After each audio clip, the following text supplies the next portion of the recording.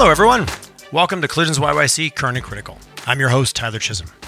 Thank you for joining me today for another good old-fashioned chat. Today's show is brought to you in partnership with SAIT Corporate Training. Thank you to Craig Hess and his team for their ongoing support of the Collisions YYC podcast. Leadership, a term that conjures up everything from images of the hard-charging Hollywood portrayal to the introverted, quiet CEO who emerges from their office with a magical path forward for the organization. No matter what comes to mind for you, I guarantee it'll be different than it was pre-pandemic. After the past 18 months, the demand on leaders at all levels of the organization has changed. No longer can you rely on technical expertise alone. People on your team need you to be more human, and more importantly, human in a way that matters to them. Through my interviews with the team at SAIT, I was introduced to a more balanced approach to leadership, one that was truly a game changer for me and my perspective around what it is to be a successful leader. They call it the 6 leadership intelligences: adaptability, emotional, collaborative, social, psychological, and digital intelligences. At first blush, aside from a couple, you may be asking yourself, wait a minute, what do these have to do with leadership? I'm here to tell you everything. We live in a world with a rapidly changing landscape that requires the need for human connection that has never been more important. How can you manage change if you are unable to create deep, safe, and meaningful connections with people around you? Simply put, you can't. Whether it's an entire organization, a division, a field office, or a small team, if you're not equipped with the intelligence you need, all the smarts in the world won't bring a group of people together to make the opportunities and challenges facing your organizations today. SAIT is here to help you and your teams put together a package to put the skills in place for a safe, inclusive, and high-performing culture. To find out more about what they can do for you and your organization, please check them out at sait.ca/corporate training, or better yet, open up your email and contact Craig Hess directly at craig.hess@sait.ca, that's HESS. He would love to chat with you and walk you through your needs and how they can put together a solution for you and your team. Hello and a warm Collisions YYC welcome to Mr. Wellington Holbrook. How are you, Wellington? I'm doing great, Tyler. Thank you for having me on the show. It's an absolute pleasure. I'd be honest, you're my first episode back after being away for a few weeks. We'll be in summer break or whatever you want to call it. So really excited to have you as my first guest. We had a great pre-chat back here. I don't know, probably a month ago, back in the heart of the summer smoky days, which right now is our first taste of fall. And I don't know, I think I might want to head back there. But you are the Chief Operating Officer at Connect First Credit Unions here in Alberta. So we're in the elevator. We've got 30 floors. Give us a little bit of what's Connect First, because this is a relatively new entity as well in Alberta of what is a group of well-established entities. Is that correct? That's right. Over the last several years, several credit unions across the province came together and realized, if we really want to play our role in transforming this province, we need to be a more meaningful organization. So Connect First is actually one of Canada's largest credit unions. And really, we've only started telling the world about ourselves in May. So we're only a few months new to market, as you suggested. And how many locations do you guys have? We have 42 locations across Alberta, and we're expanding. We're probably doing something a lot of other financial institutions are, quite frankly, doing the opposite of. We're adding to our branch network. We just recently announced we're opening a branch in Medicine Hat, and we're looking at other areas we can strategically grow our business to support Albertans through this time of change. Because this is, quite frankly, I know we're going to talk about a lot of stuff today, but when Albertans are under pressure, I think that's when credit unions usually step up, and that's what we're trying to do. Interesting. I have so many questions. I could go down I read it on your website. Now I feel like I'm just being a marketer here, but you said something that I thought was interesting. You're going kind of the opposite direction of expanding your branch network. And you guys had a line on your website that's really well written. And as a marketer, I appreciate well-written copy. But, Albertans, one that won't make you choose between the digital experience you want and access to humans who care about you. And I think that's an interesting comment you made about we're expanding a branch network in a world where, e-commerce, it's all going online. No more bricks and mortar. That's done. It's a thing of the past. Oh my God, we've got these big, blocks of real estate that no one's going to want at least. You guys don't believe that that's true is what I'm hearing loud and clear, which I think is maybe just an interesting kind of storyline unto itself, whether it's banking or almost any form of retail sector we could talk about. Well, I think it's a complicated topic, and I don't think it's that simple, right? And I think, like many things, some folks try to oversimplify the direction the world's going in. Yes, the world's becoming more digital. Yes, 10 years from now, people use, branch-based banking way less than they do today. But it doesn't mean that there isn't still a place for community banking and how we support people. Quite frankly, we just talked a little bit about business earlier. In the businesses that are undergoing all this transition in this province, there's a tech boom happening and so on. When people are in those positions, they're often looking for experts around them to support them. And, I hate to say it, but Google isn't always the best place to get advice on making important business decisions that might make or break your business. So we still believe there's a place for people in the world of banking. Interesting. You talk about citizens, you talk about businesses. We're all individuals, and if we're business owners, then we're also business owners, but we're still individual citizens first. When you look at the banking environment, this is maybe a weird question, but who does the banking sector really cater to? Because sometimes as an individual, you feel that you're just getting put into a box and you get access to certain services. As a business, how big of a business you are. So when you guys look at when you look at your model and you look across Albertans, and obviously small business and small to medium size, and that's a huge backbone of what happens. It happens across the country, but in Alberta, we do have that entrepreneurial, single shingle, we're going to get it done. So when you guys look at your business model, how much thought do you put into that balance between, what is the individual citizen and what is the needs of the business owner, which we'll kind of use that to pivot into some of the changes that are happening in Alberta that way? Yeah, right on. I think there's a lot to unpack in that question, but I would say that you're absolutely right. When you look at the decade that we're leaning into, the 2020s, it's going to be a decade of transition for Albertans in general. So, and I think the needs of Albertans are going to be relatively unique as a result of that. And starting with the entrepreneur, we're going to see a lot more business creation in the next decade than we probably have in the past. In part of just because our economy is diversifying, our economy is transitioning to new industries and so on. And that means we've got folks who are going to be doing things they've never done before. And when that happens, I think there's a role for financial institutions to play to support people on that journey. Because, when you're opening a business for the first time, as an example, you got to make a lot of decisions. And one of the decisions you make is, how do I finance this business? How do I move money in this business? How do I ensure that I've got the right structure on my balance sheet? And again, you can try to figure it out on the fly, or you can talk to experts who can really support you. And that's the role I think we want to play as a credit union in this province, is to help those entrepreneurs be more successful. But I think the implications go beyond that, because even for regular folks, who are receiving a paycheck at home, their world's changing too. And, if you start working for a small business, or if you start doing more freelance work, or you're doing more gig work, having people who understand how your life works is going to be really important to ensuring that you're making good financial decisions, and getting the outcomes you're looking for. Do you want that home? Do you want, the flexibility in your life and your finances when your income isn't, always smooth across the board?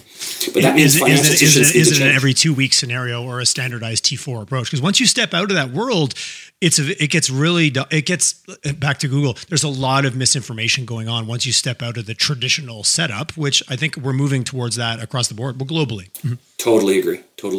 So when you look at just that continuum of, I'm starting a business, and as someone who started a business before, the banks weren't always the friendliest place to go.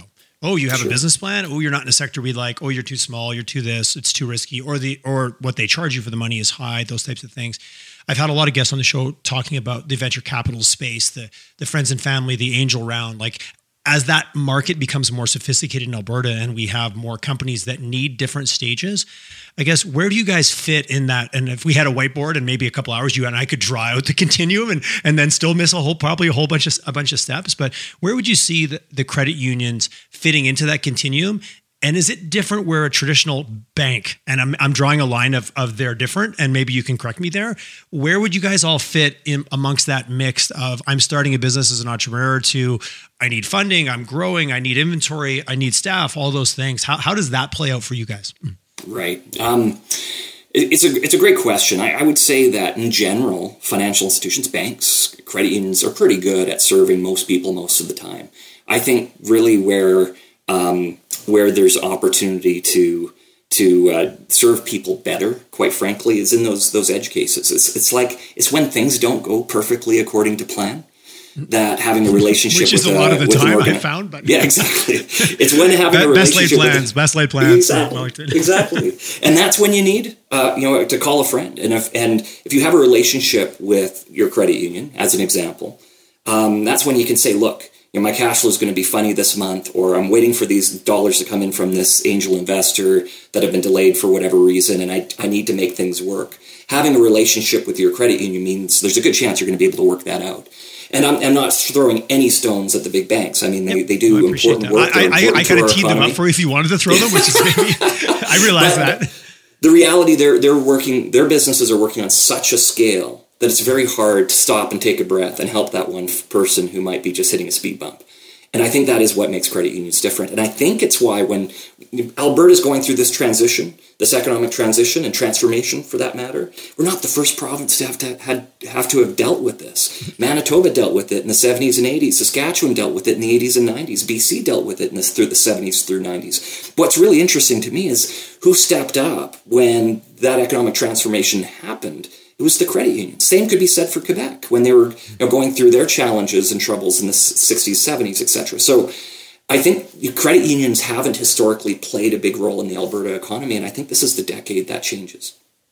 Interesting, because if you look statistically, and I've done a little bit of research on this, it has been a downward trend in the credit union space. Less locations, it's been consolidating and changing. Clearly, you guys saw an opportunity, one, to consolidate and bring some consistency and maybe power, strength in numbers. But also, you guys have saw an opportunity in terms of trends, and that's this entrepreneur that moved to more people playing in the quote unquote, I'm just going to say non-traditional for the lack of better. It's going to become more traditional. It's less rare to have the job for 20 years with the T4 and the paycheck every 2 weeks. But I'm assuming that was the business direction that brought you guys to the table and said, hey, let's do this. Let's pull these together to provide support. But we see a business opportunity fundamentally. Yeah. And I think the beauty of what happened at Connect First and all the brands that we previously represented in Alberta, many of which were well known in their communities. The leaders of those businesses had the foresight to say, look, we have to be big enough to make the technology investments we need to make to ensure that we're providing the digital experience people expect today. And now we're doing that. We have I think a cutting edge app that we're investing heavily in that's advancing very, very regularly. There's not really a big trade-off. It's not, grandma's and grandpa's credit union anymore, where they, have to brush the dust off the desk and before you sit down and do business. We provide a modern digital experience. We're now big enough to do that, but we haven't lost our roots. And the fact is that we're an Alberta-based financial institution. We all live here. We make decisions here. We're small enough that we actually have, we take the time to understand the businesses we're in and the members we support. So there's, I think it's almost the best of all worlds here. We're just big enough. And we're just small enough. And I think that is what makes us different than other financial institutions here in the province and beyond. Well, you touched on at the level of personalization that we all demand, but yet it's incredibly hard to create at scale. And we're not comparing, we got the Amazons over here that does a good job of feeling personalized in terms of just, pulling all my data together, which is what a good, a quote unquote account person or someone that you've had a relationship with for 10 years, they also pulled your information together because they've known you, your family, and your evolution. Exactly. But some of the large financial institutions, I think that's what you hear, not to throw stones, but you're right. They're doing everything at such a mass scale. You become a number and you become a set of calculations and a ratio somewhere in the mix. And as a business owner, your ratios might fall out of line, but that doesn't mean you're necessarily failing as a business. Right. You're just going through a time where you want to, if I could just sit down and show you what's happening here, but that is really hard to do if you're not local, hyper-local, actually. Exactly. Totally agree with that. And there's two big trends in the world, right? Like globalization and localization. And which is so interesting into itself, isn't it? Exactly. And I think this is, for Alberta, this next decade is going to be much more a conversation about localization than globalization. For the last 20, 30, 40, 50 years, with oil and gas being such important industries to our province, those are our hyper-global industries. This is going to be the decade of more localization, in my humble opinion. Well, we're all looking for that level of customization. We want to feel that we have control, as we have these devices in our hands that I hold up that we all have within arm's reach at this moment. The level to curate or the feeling that we can get exactly what we want, when and how we want it. There's no business that is immune from that demand.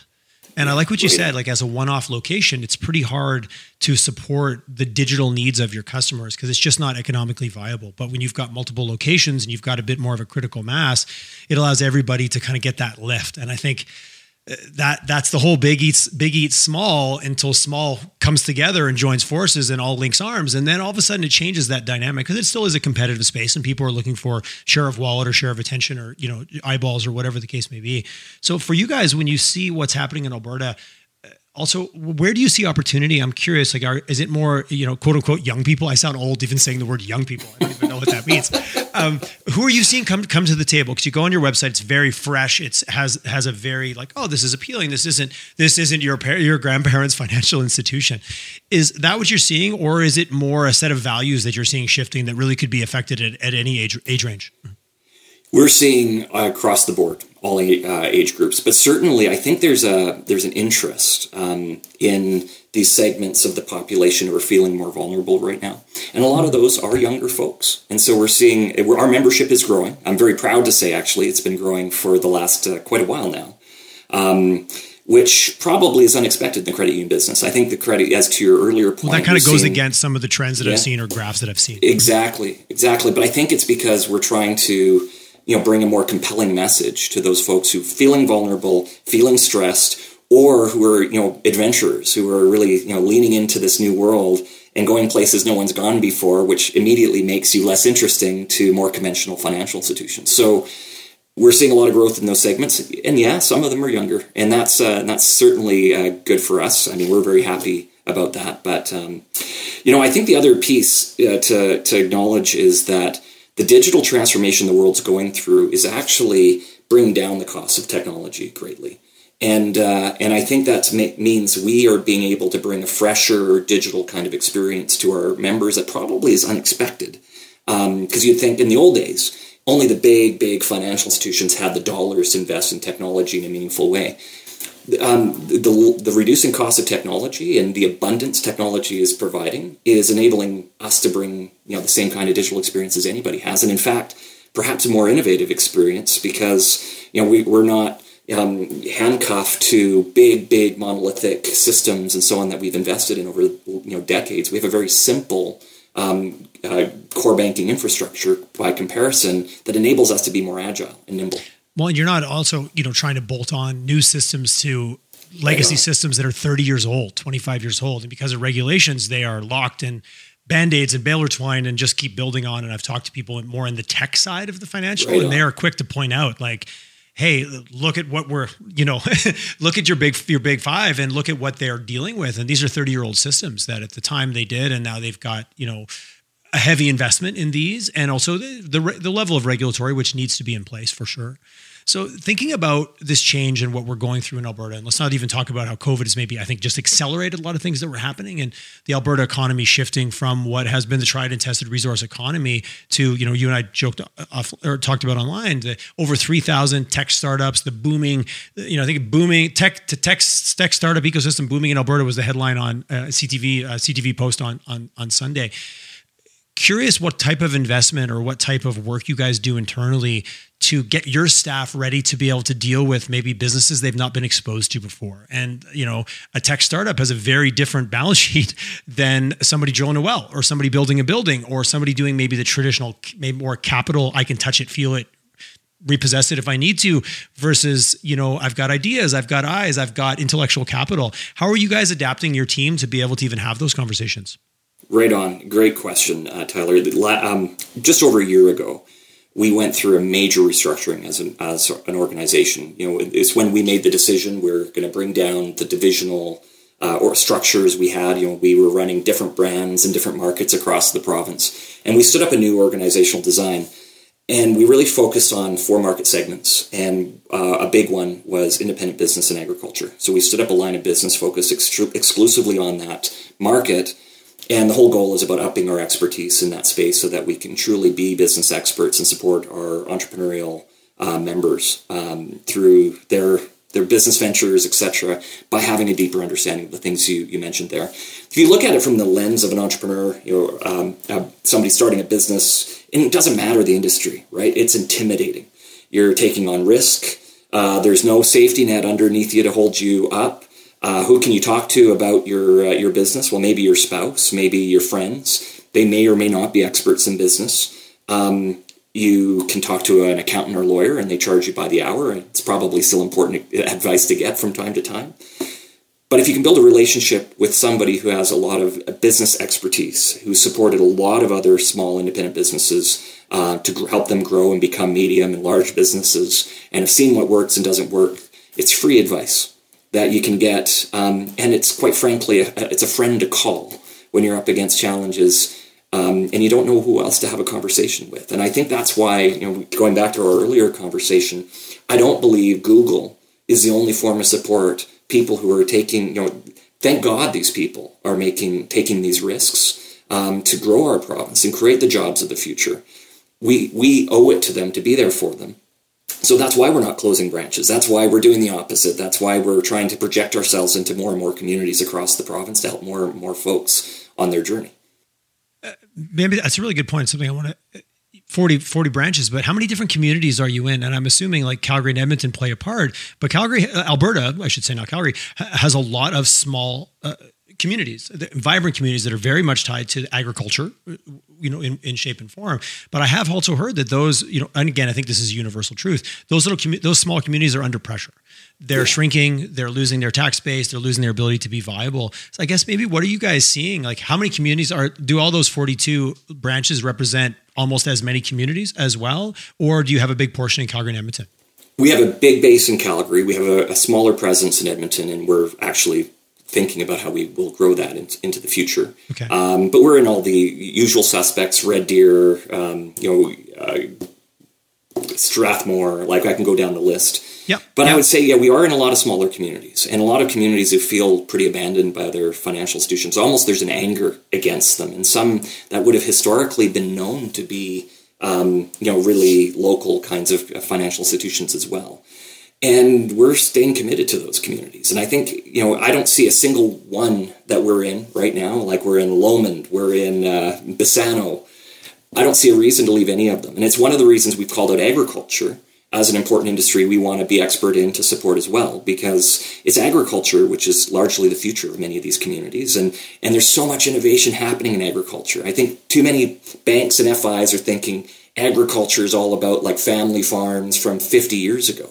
Actually, these businesses are innovating. They're creating new side businesses and side hustles, creating new products and so on that are happening in all these rural communities. So we see opportunity there to stay and to grow. And we are growing. We're growing in pretty much every community we're in across the province right now. No, I've had a few people on from, ag tech or just ag in general, and they said, who's more innovative than a farmer? Really, you're always finding better ways to seed, plant, better ways to, crop. Now you've got crop data to understand what part of your field needs this and that. They're like, farmers have been innovative and willing to try new things since the beginning of time, but yet it gets looked at as this like, oh, you're doing things the old way. And they're like, that could not be more. I grew up on a farm in rural Quebec, and there was always new trying and testing and what could this be? And, lots of talk at the coffee shop. If you want to do business in a small town, just go hang out at the coffee shop and find your way to that table that happens every day around a certain time. And that's how it works.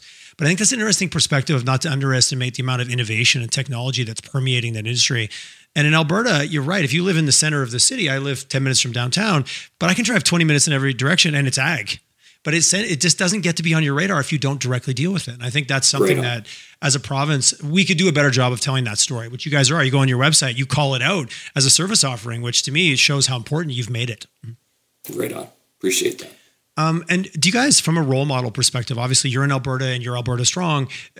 Is there anywhere you look to? I'm always curious, you made the comment, we're not the first ones to go through challenges. We're not the first province or city or series of people to have challenges. Where do you guys look? Do you look to the US? Do you look to other parts of Canada? Like where does your inspiration come from around what you guys are building here? Yeah, right on. We have this ambition to be, and this is going to sound a little bananas really, but we have this ambition to be the greatest credit union in the world. Like, why can't we be the greatest credit union in the world? And it's such a different business model. And I tell you, I've worked most of my career in other financial institutions that are more traditional in the way they're structured.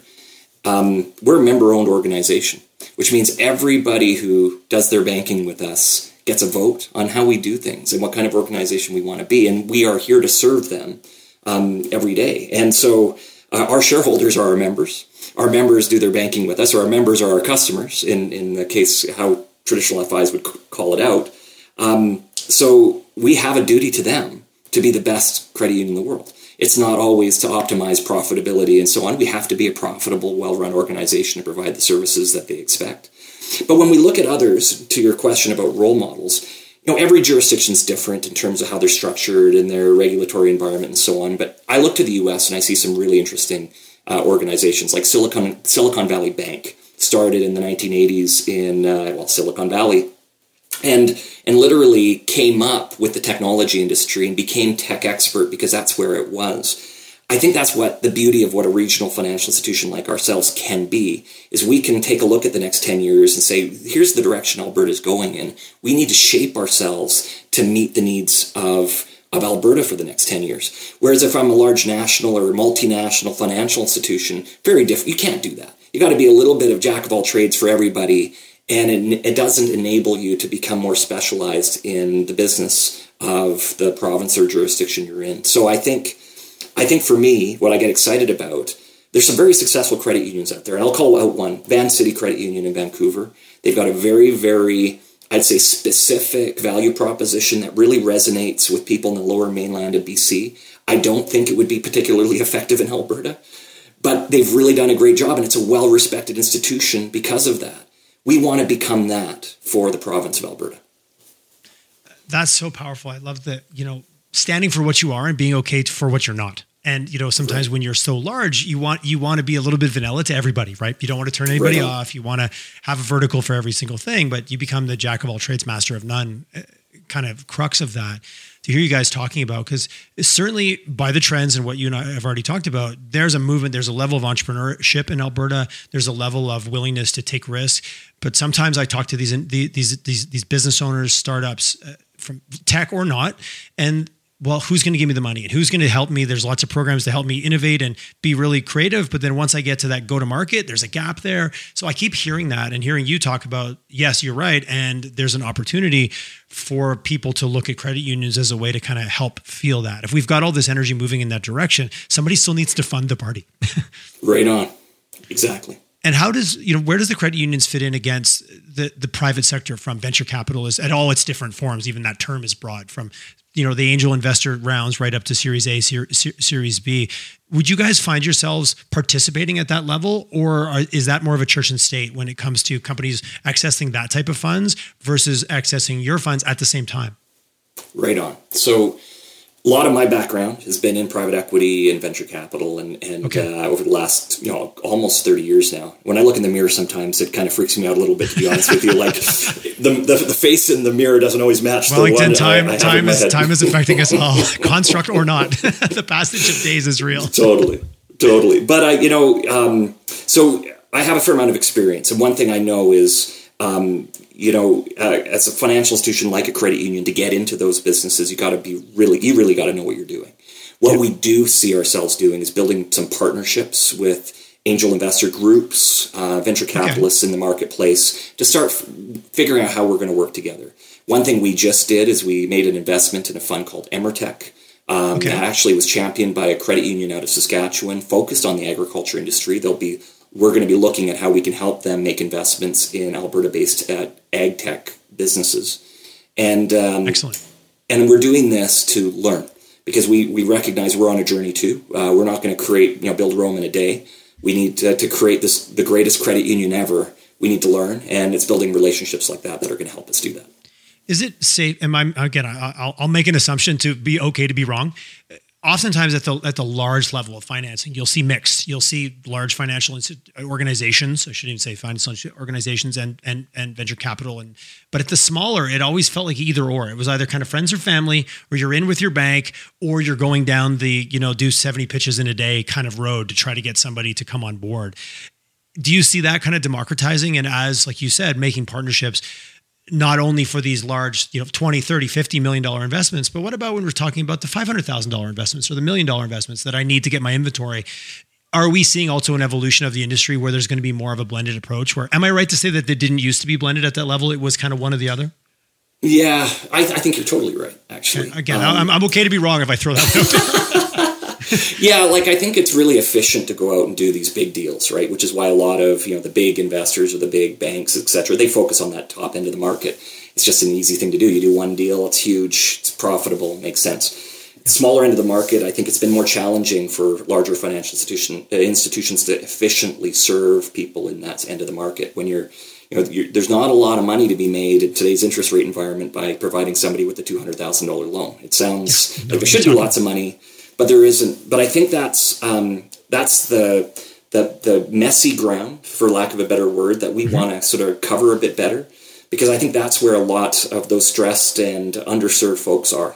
I'm a smaller business that's growing. I might have attracted some investment, some angel investment to get me going, but now as I'm starting to really ramp up, I need resources, and there isn't a lot of outside of formula lending available. I think the decentralized financial markets are going to grow, and I think there might become more options there. But nobody's giving away their money. There's going to be trade-offs on that end too. Probably more faceless, heartless money in some respects. Yep. No, I think again, credit unions play a role where relationship-based banking is still going to play in even those smaller ends of the market.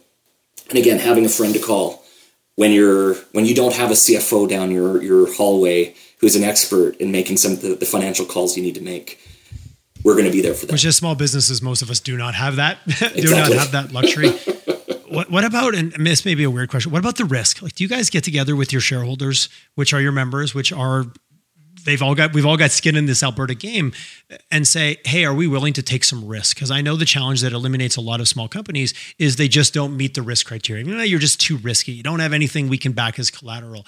And I understand the large institutions and their structures don't allow some of that individualization. But is that a mandate that you guys decide? You start at the beginning of the year and say, hey, this year we're willing to take on more risk because it's to support Alberta-based companies, and I'm okay to take a risk on my neighbor? Like, to literally run that right down to its finest point. I think we do have more flexibility to, and it's not that the larger banks don't, right? Like, I think it's just a matter of the scale and efficiency models that they have don't enable them to take a breath to say, okay, let's just take a look at, Jane's financials here and see if this makes sense. Because I don't think we do take undue risk as a business. We take smart risk, but we take smart risk because we actually take time to understand our members. And I don't think every other financial institution does that. Having said that, I was saying earlier, it's a myth that credit unions can be nonprofit organizations. We have to be profitable for a reason, because that builds capital that enables you to fortify your balance sheet so you can take risk. so like these things kind of go hand in hand, right? Exactly. Now, we're a regulated financial institution by CUDG. The provincial government mandates the regulations. We follow them, so there are some restrictions. But I would say this, if I could make an appeal to Albertans, is you might say to yourself, I don't need a credit union, I don't need a regional financial institution because the big bank does everything I need. That might be true. They might do everything you need. But when you make a choice to support a local financial institution, your credit union, what have you, what you are doing is supporting their financial ability to support your neighbor when they need help. And so my appeal, and I believe in this fully, like I've dealt with regional financial institutions personally for a long time, because I believe that there's something to be said. Do you support the businesses that do good in your community, or do you support the businesses who repatriate that profit and invest it in somewhere else, another country, another part of the world, and perhaps in parts of the world you wouldn't want to support? Or do you want to support organizations that are going to make your community better? And my personal view is you want to support organizations here. Have you seen that? Have you, from listening and talking, it sounds like you guys have a very close relationship with your customers, with your constituents. Has COVID even driven us? I feel like COVID has made that so much more real. Like, I think it was, again, there was so many movements that were happening, and I believe COVID accelerated a lot of things in all kinds of different directions. We won't say good or bad, but in this case, I'm silver lining hunting here on this one. Yeah, I totally do believe in that, actually. And it was challenging because I think the initial reaction was, oh my goodness, like we're going to lose our local kind of feel, because for a little while we weren't seeing our members in person anymore, right? Right. Having said that, 90+% of our members we don't see in person anyway, right? Like, they deal with us digitally, and they talk to us once every 5 years when they have a big decision to make or something like that. But actually what it has done is brought us closer to our members for sure. Like, we never turned off the taps on Alberta in the last year, when some of the other financial institutions kind of did. We walked into, even in the more corporate space, we were walking into syndications. Those are larger deals to support larger businesses and their investments in, building out subdivisions of Calgary, or building out new businesses, making big investments in businesses. Other banks were walking away for various reasons, and we were leaning into it. And so I think if nothing else, it's fortified this recognition that there's a big role for credit unions to play to support businesses here and to support people here. Like, I've seen everything. I've seen decisions where, and I'm, again, not throwing stones at any other financial institution, they make decisions for the right reasons for their organizations. Keeping in mind, most big banks, their mission statement starts with our mandate is to maximize return on capital and blah, blah, blah, and to provide a good dividend to our shareholders. Probably summed them all up in Cole's notes. So they make good, the best decisions they can. But I've seen situations where mortgages have been turned down because they're too big and we're not investing in Calgary anymore. And sometimes in well-heeled, strong, like financially healthy people are in, being disappointed by they fall victim of a bigger decision that isn't necessarily relevant to the metrics of their situation. Like there is, hey, this is a risky deal, or no, we're just not investing in this jurisdiction anymore. That could, that kind of pisses me off a little bit, but but in a good way. Like that creates a bit of angst. And I think it's creating a groundswell of, goodness for us and for credit unions and regional financial institutions who are seeing things through a very different lens than that. I appreciate the hyperlocal, and I think COVID brought a lot of attention on a lot of different things that never waste a good crisis coming out of it. What did we learn? What can we do different going forward? And not hopefully I use the word out of it pretty loosely right there based on kind of current events, but I choose to be positive, Wellington. So it's the only way to get through the day. When you see some of the road ahead, and I don't want to get too much down there, like we've got municipal elections, we've got federal elections, provincial, we got all kinds of things going on that could change the landscape. I guess, what are some of the constants? You guys obviously have leaned in on ag and as a business. Anything else you see in Alberta? Like, I know obviously the tech sector is an easy one to talk about, but what are some of the trends and things that you guys see? Just like, dust off your crystal ball a little bit. Yeah, I think other larger trends is we're going to see more and more onshoring of manufacturing. I think that's interesting. I was recently talking to someone I think very highly who leads a big manufacturer here in the province. She was sharing that like they're growing quickly. They can't get people fast enough, and manufacturing isn't probably a sector that we would always think about. It's not on the list of sexiest sectors not to criticize manufacturing, but it doesn't get talked about. It becomes just that thing that happens. I totally agree with you. And, what we're learning also from COVID is, global supply chains break down. And there's space for more local production of goods that sometimes we take for granted. Other industries like consumer packaged goods, Canada's been a net importer of so many consumer packaged goods, yet, we produce the raw products here. Why aren't we producing more of the we send them away to then buy them back. Yes, I know. Yeah, buy them back at 10x the commodity price, right? And all that value gets created somewhere else. I think there's a surge of businesses that are really moving into those sectors, and you're seeing in the alcohol business, for example, so much 20 years ago, like literally 80% of the world's supply of alcohol was produced by just a few companies, like global titans. You could name them off, yeah, absolutely. And now more and more of that's being produced locally. So I think there's a lot of different sectors, but technology for sure is a big one. What I love about technology is that it is becoming a truly democratized industry. You can do it from anywhere. Why wouldn't you do it from here? We have some of the smartest people in the world, the most educated people in the world.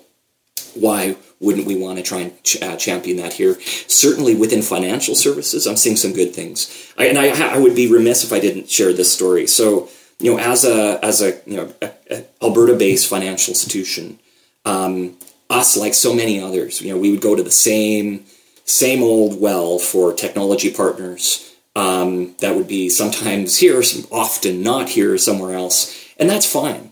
But you see great technology startups in the fintech space who are looking for partners and someone to give them a chance. We want to do a better job stepping up and supporting them.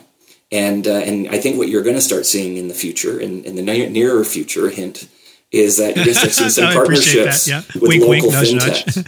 Exactly, local fintechs that are have global potential to potentially change the world, and we're going to start working with them here to see how we can help them build their business. well, it's a bit if you can't beat them, join them kind of mindset. Not as blatant as that, but it's easy to look at it as a conflict, as a conflict, or as a fragmentation, or as like someone who's going to take market share. But you're right; it's better to look at what are the macro trends that are happening, and if this is something that someone else does well, and we believe in it for the greater good, let's bring it together, which is easy to talk about hypothetically until it comes to, maybe creating a partnership with someone that at first blush maybe looked like a competitor. Or someone that you're all fighting for that same share of in this case, wallet, literally and figuratively. Interesting. Well, I think it's an interesting road ahead, and I'm very optimistic. The theme of this podcast is let's talk about reality, but let's be optimistic about Alberta. Any red flags? Anything that if you could bring out the magic wand and say, you know what, I'd like to wipe that obstacle just out of the way, and maybe it's beliefs, maybe it's policy, maybe it's XYZ. Anything that you would change that just, not saying it's wrong, but would make things better if it maybe was different. The biggest single thing we can all do, in my humble opinion, to create the prosperous and I think really bright future all Albertans are hoping for, is to start looking at the world with the glass half full and not glass half empty. It's really easy to get angry, frustrated on all the things that haven't gone right for this province in the past many years, and there's lots to gripe about, to be fair. But the flip side is there is so much promise and potential, but we have to believe in it. And I tell you, my oldest daughter is going off to university, and she's quite excited about her future and so on. And what I get sad about is when I see so much negativity around her group of friends and beyond who are not seeing a bright future, and they're wondering, is our world going to be a darker place to live than the past world? Actually, I believe it's going to be a brighter world. I think there's so many problems we can solve, we will solve. We have to believe we can solve them. And that includes our economic challenges in Alberta. We're going to overcome them. And a decade from now, I have a feeling we're going to be living in a really great place. A place that people who maybe are giving up and throwing in the towel might regret having done that. It's interesting if you've kind of come of age, I should say, and I've got a niece and nephew that are both on the island right now, and I don't see that there's no intentions of them to return, but they kind of lived the last 5 years, and now they're respectively 20 and 18, and the last 6 years has not been a great story. You went from not really knowing what was going on in the world around you to being kind of 15 to 20 and maybe starting to pay a little bit of attention. I don't know how much attention I was paying at that age. But they both chose to go somewhere else, and it's a beautiful part of the world and all that. But sure, when I talk to them, there is no I'm going here for a period of time and I'll come back. And I think we all do. There is sometimes you have to leave to really appreciate what it was. But you're right, it hasn't been a positive storyline. And this, I think it'll be a really amazing place in 10 years from now, but it's still a pretty amazing place now. It's just we have so much going for us now. And like you just said, if it's going to happen, why not here? And I think that we're being a bit philosophical and a bit, but glass half full starts with believing it, right? Absolutely. Yeah, and it's so what you think, what you manifest comes true. If you look for negative, that's all you will find. Anyone who says that there's nothing going on here is because they haven't taken 10 minutes to look, because there is so much going on here. And part of even doing this show is to bring some of that to light. And it's like, hey, just go through my guest list and take a look. There is so many different pockets of things, but ultimately understanding what you guys are doing as a credit union, as a financial institution, to backstop, to be the backdrop for facilitating enablement support, but doing it with a really community-based model. I think that's a cool differentiator that you guys call out straight away on your website. It's you don't hide it, which I love. You bring it out, and it sounds like you guys are absolutely living it. Thank you, Tyler. Appreciate that. Wellington, so good to chat with you. I feel I might be tapping you again in the future for your point of view on different things. But what's the best way for obviously check out your website, Connect First. You guys have a great site, really easy to navigate. But if someone wants to reach out and get in touch with you, because I know you're a guy who puts himself out there. I know you've got a podcast. So what's the best ways for people to find out more what you're up to? Right on. Follow me on LinkedIn. Easy way to connect. You can certainly see me on Twitter or where else am I? Instagram. All the places. all the places. All the standards. But yeah, if you reach out, you'll certainly hear from me. Fantastic. Wellington, I loved our conversation, and I love what you guys we're all about. Keep up the good work, and I look forward to chatting again for a part two, somewhere down the line. Sounds great, Tyler. Thanks for having me on the show. I really enjoyed it.